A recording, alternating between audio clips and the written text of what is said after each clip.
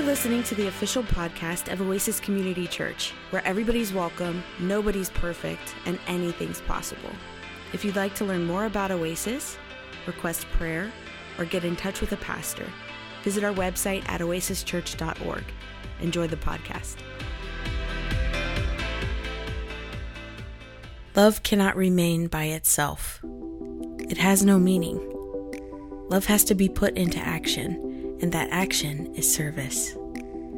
Whatever form we are, able or disabled, rich or poor, it is not how much we do, but how much love we put in the doing. A lifelong sharing of love with others.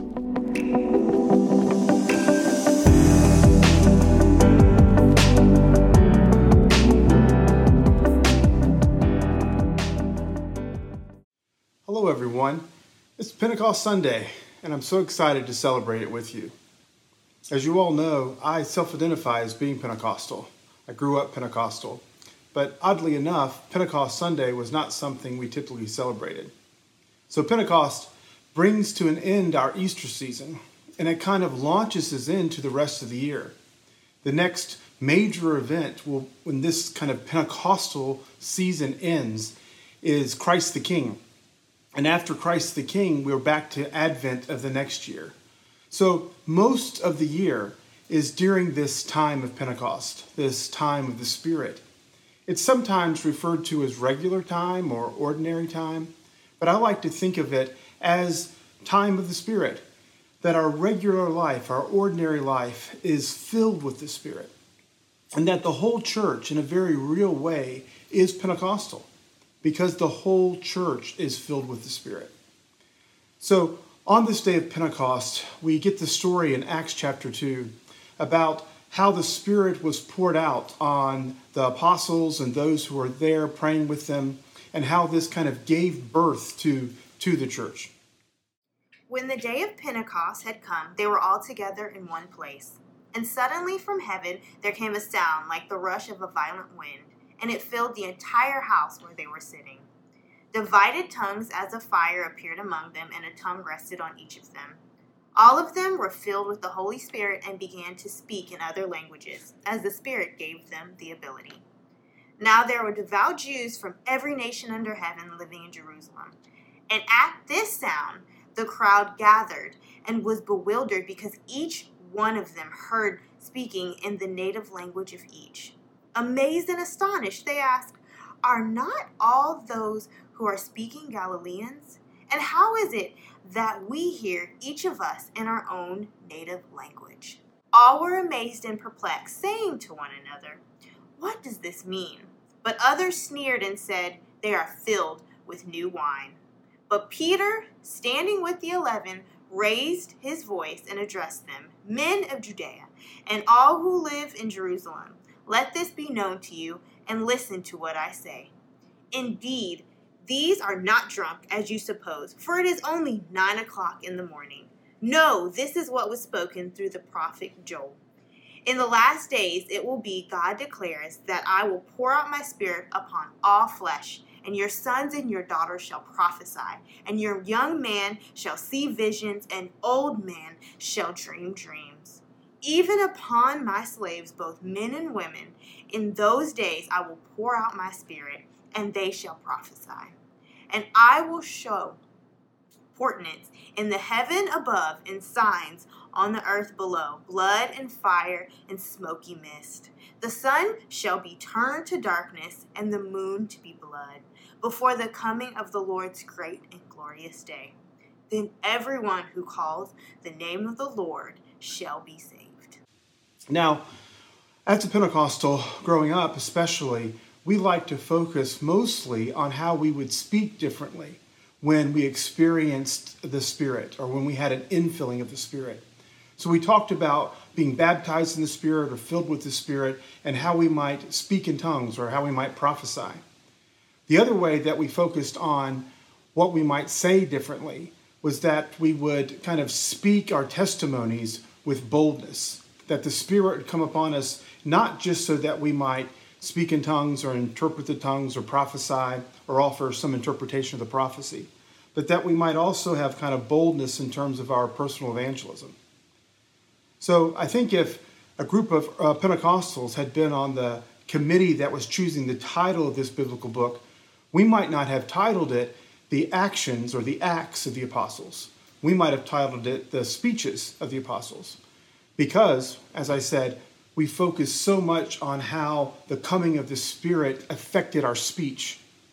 But you see, the coming of the Spirit should affect our speech, but certainly not only affect the way we talk about things. It should also affect the way we behave, our actions, which is why the biblical book is called the Acts of the Apostles. It has to do with their actions, what they did, so that when the Spirit came upon them, it's not just that they spoke differently, but it's that they acted differently.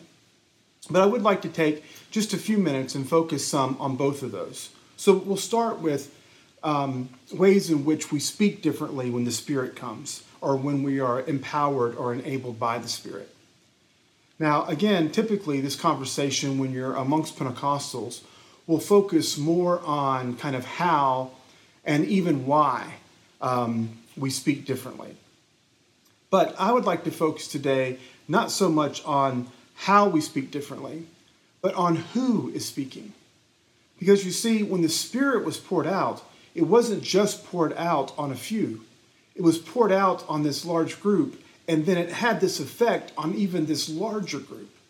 Because one of the amazing things that happened in Jerusalem on that day of Pentecost that Luke talks about is that all of these people from all of these places who spoke lots of different languages all heard in their own language the mighty works of God.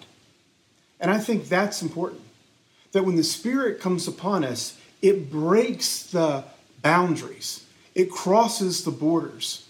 Those things that would identify us in ways that might keep us apart or differentiate us from one another, that those lines start to blur, and that everyone is kind of moved by this activity of the Spirit.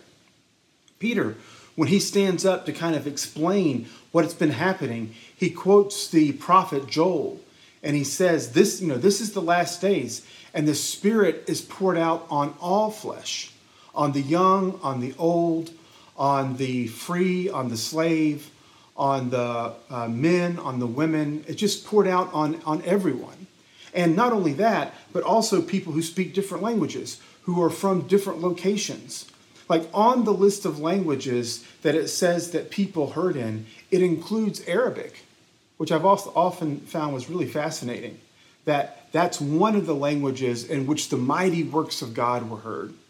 So today, as we celebrate Pentecost Sunday, and as we think about what it means to live a life in the Spirit and to be filled with the Spirit, or to walk in the Spirit, I want us to focus on that the Spirit has come not just for us or for a few, but the Spirit has come for everyone.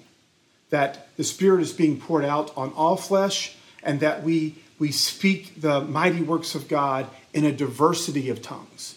And that diversity, I think, is very important, because it's not only important in terms of how we speak, but it's also important in terms of how we behave. So, again, as a Pentecostal, Acts chapter 2 is something I talk about a lot. But typically, in our tradition, we often talk about the first half of that chapter and the ways in which people are speaking and hearing. And we talk less about the second half of the chapter, which focuses on what they did and what they did differently. So this passage kind of comes to a climax in verse 42. And it says that there were these 4 things that this new group of folk, these folks who the Spirit had been poured out on, who had been moved by God, it says that they did not forsake the teaching of the apostles, fellowship, the breaking of bread, and prayers. So let's think about those 4 things. They didn't forsake the teaching of the apostles, fellowship, the breaking of bread, and prayers. So that kind of describes us in a lot of ways. Like when we talk about the Apostles' Creed, when we talk about the historical Christian faith, that which we have received that's been passed on from person to person and from generation to generation. That's the teaching of the apostles, that we believe in one God, the Father Almighty, maker of heaven and earth, that we believe in Jesus Christ, his only Son, our Lord, and all the work that Jesus did and all the work that he's continuing to do as he intercedes for us as our high priest and as we anticipate his return as the judge of the world. That we believe in the Holy Spirit, that we believe in the Holy Catholic Church, the forgiveness of sins, the resurrection of the body, the communion of saints, all of that stuff, right? That's the teaching of the apostles, and it's been handed down, and the early church kind of held on to that, and we too continue to hold on to those things. And so they didn't forsake the teaching of the apostles, they didn't forsake fellowship. Now, right now, you might feel like we have forsaken fellowship. But not. We might not be meeting together yet physically at the church, but we're moving in that direction. And we're continuing to still fellowship with one another, but perhaps we're doing it virtually, doing it in terms of Zoom meetings or Google Hangouts and those sorts of things. And in the very near future, we hope to kind of be able to have some of those meetings, some of those small group meetings in person. We'll continue, of course, to practice the best practices of social distancing and kind of wearing masks so that we kind of protect others, not just to kind of protect ourselves. But we fellowship with one another. And then, of course, the breaking of bread is kind of shorthand for communion. And we do that. We continue to do that. We've been doing it all along, and we'll do it again today. And then, of course, prayers. So nothing could keep us from praying, and we pray, by ourselves, and we pray kind of collectively. We have these prayers of the people that are written in our worship companion, and we hear them, and hopefully you can kind of even participate in those as well. So I'm praying for you. I ask you to pray for each other. I ask you to pray for me, so that much like the early church that had been filled with the Spirit, we too might do those same four things. That is, not forsake the teaching of the apostles, fellowship with one another, the breaking of bread, and prayers. So between these two big things, kind of speaking differently because the Spirit has come upon us, and acting differently because the Spirit has come upon us, we live kind of the life of the Spirit. We live the life of Pentecost. But I'd like to kind of circle back around a bit and talk about that diversity of tongues, or Peter's idea that the Spirit is being kind of poured out on all flesh. You see, this is exactly what I think the Spirit is about, that the day of Pentecost is all about expanding our borders, about being more inclusive, about inviting kind of everyone to the table. But in the book of Acts, that ideal of diversity struggled. That is, maybe to put it more pointedly, the early church struggled with the spiritual idea of diversity, because there are things that requires of us, a certain amount of acceptance of the other, an expression of love of the other. Our series is called Love and Be Loved, right? And so God is showing God's love for us by sending the Spirit, and then we kind of respond by loving God and loving neighbor, right? The summation of all of the Old Testament, right? Loving God with our heart, soul, mind, and strength, and loving our neighbor as ourselves. But to love our neighbor means that we have to kind of reach out beyond our comfort zone, and that we have to practice love. And love, of course, kind of comes in two main ways. It comes in the way in which we speak, but it also comes in the way we act. And in the early church, in the book of Acts, there were folks who were obviously struggling with both of those, struggling with the way that they would speak about one another and in the way in which they would act with one another. In Acts chapter 5, there's a couple called Ananias and Sapphira, and they kind of come and they're lying to the leadership about what they have because they don't want to kind of share. There's this expectation that because they were people of means, that they would be sharing so that those who had needs could have their needs met. And they were, I guess, apprehensive about that. They didn't want to do it. And so they didn't, right? And it's kind of a tragic story there. And then in the very next chapter, there's this kind of, again, an expression of need.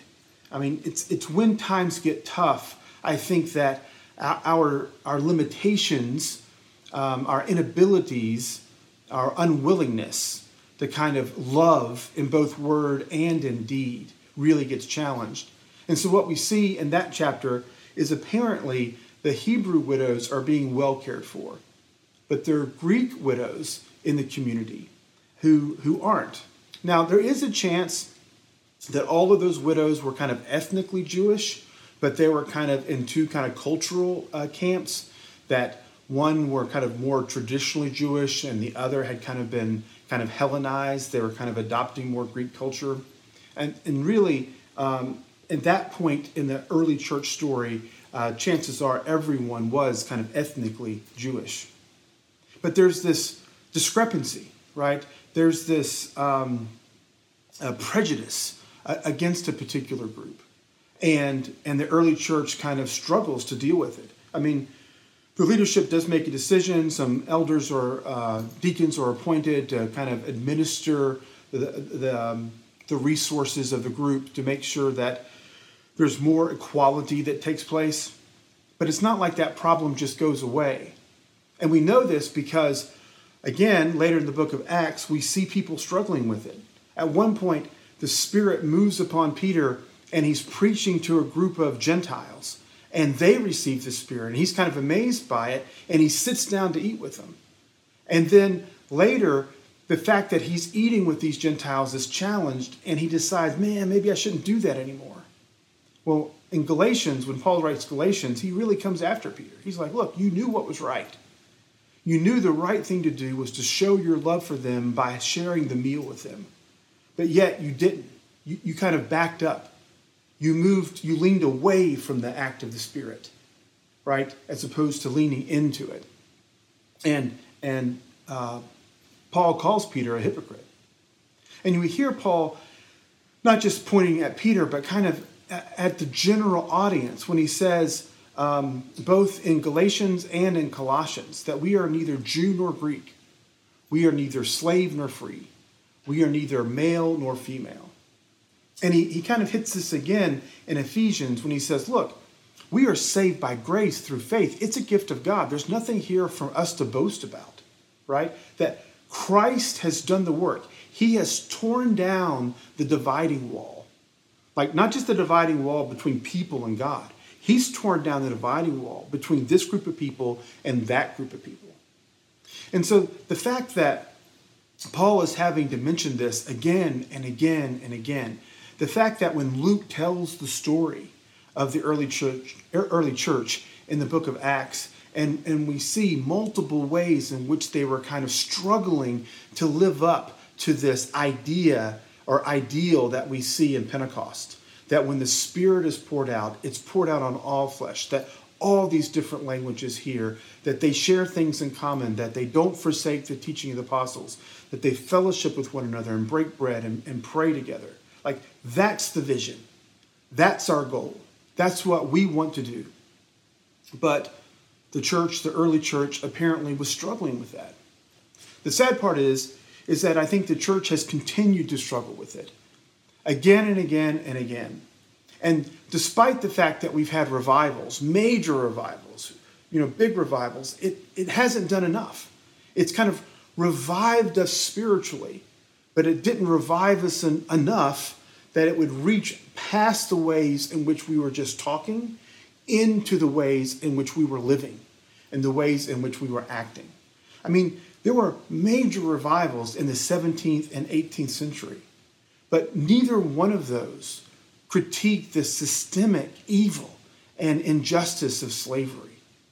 And then the main revival, the largest revival of the 20th century, which is the start of the modern day Pentecostal movement, right? It started in kind of the late 19th and really kind of exploded in the early 20th century. And there were hints, kind of like in Acts chapter 2, there were hints of these ideals. The revival, there was this main revival that was in Los Angeles from 1906 to 1909. and it was on Azusa Street.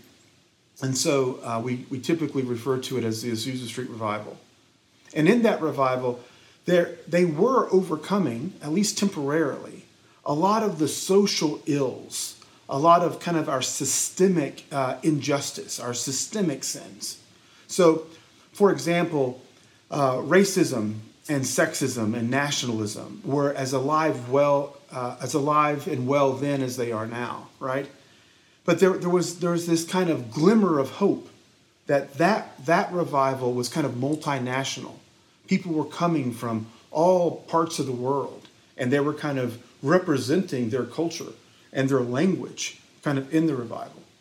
And the revival was kind of multiracial, and it was male and female in terms of the people participating and in terms of the people leading. But unfortunately, not unlike the ideal in Acts 2, didn't seem to hold the majority for very long. The same thing happened with the Pentecostal revival in the 20th century. It didn't take it long before it splintered, and it splintered kind of just along some of those lines. It splintered along racial lines. It splintered along lines of sexism, like who would kind of allow kind of women in leadership and who wouldn't. And we see that these struggles that we see in the early church, struggles that we see kind of in our own history, are struggles that we continue to face today.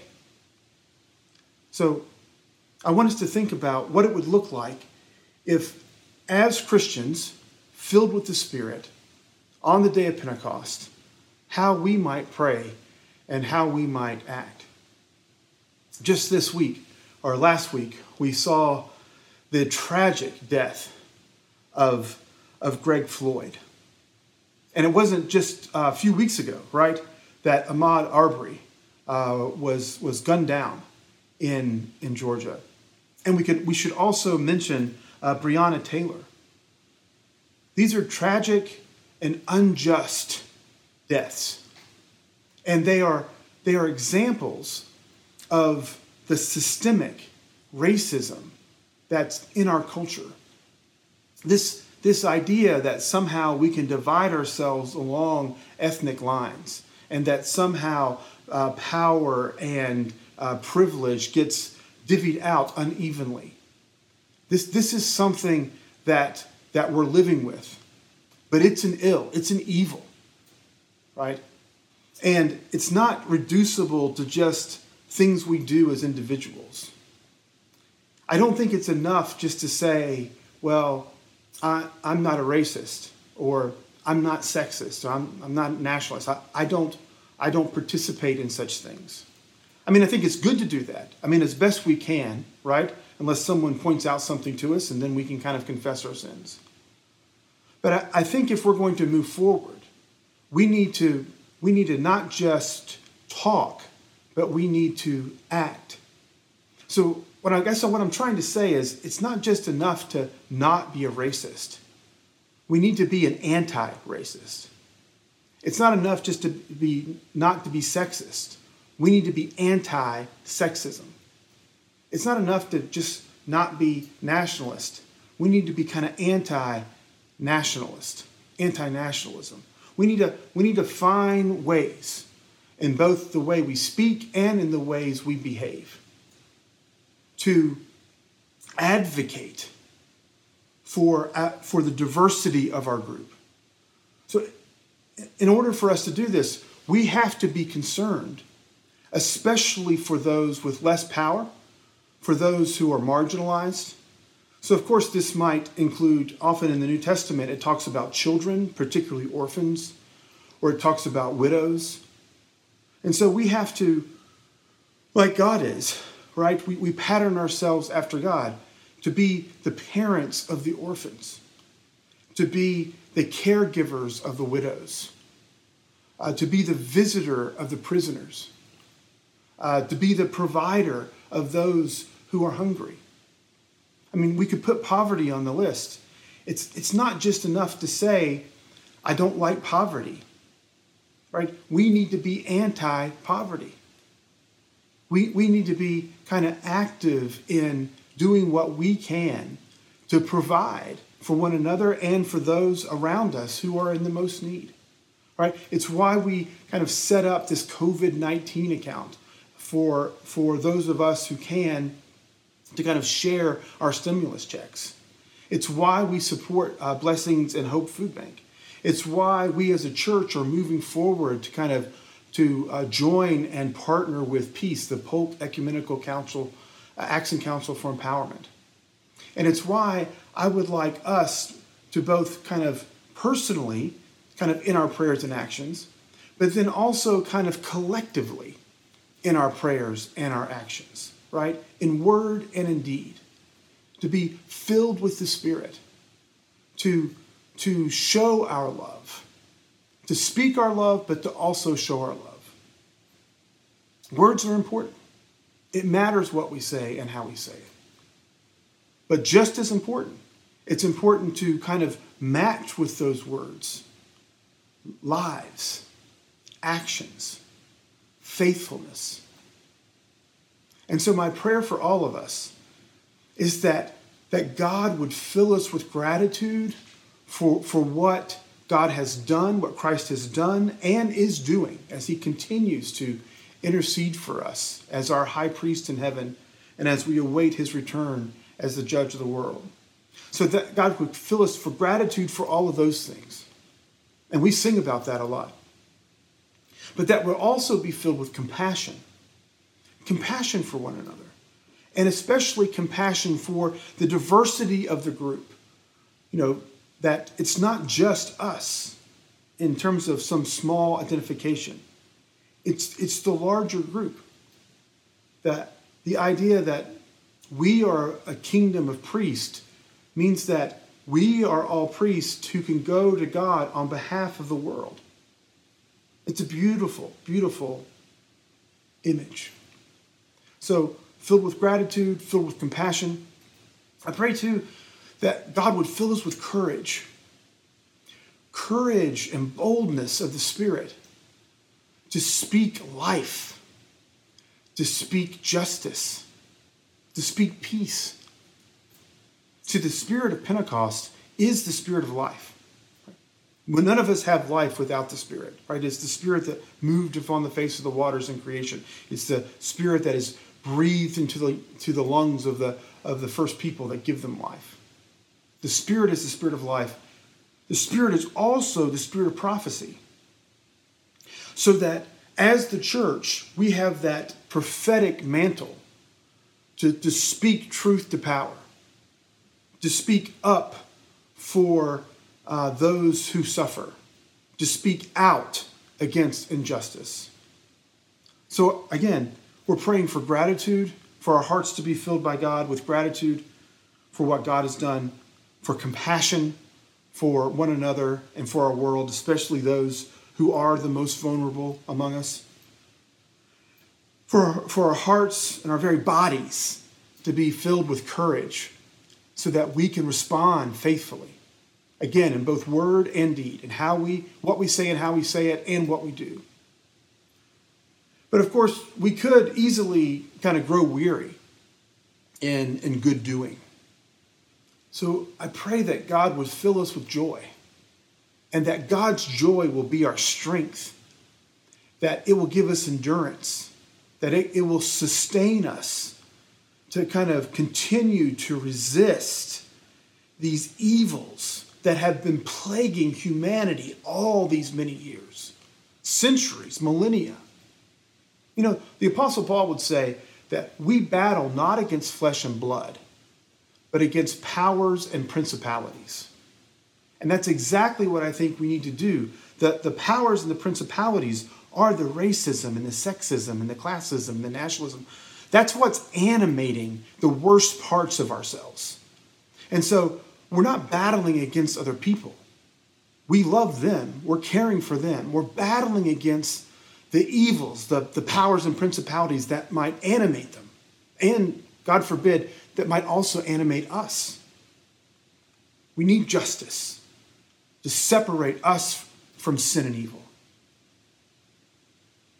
So I pray, again, that God fills us with gratitude, with compassion, with courage, with joy, and with hope.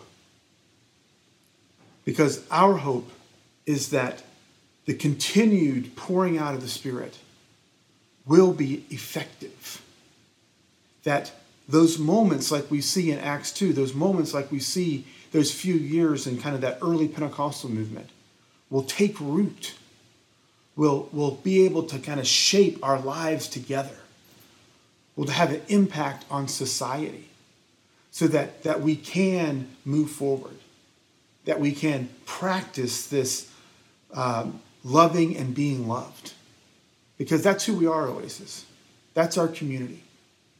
And I pray for us today that we would be able to experience the life in the Spirit, Pentecost, that we would speak differently, and that we would be able to hear the mighty works of God coming at us in all these different languages and all this kind of diversity, and that we would not forsake the teaching of the apostles, our fellowship, the breaking of bread, and our prayers.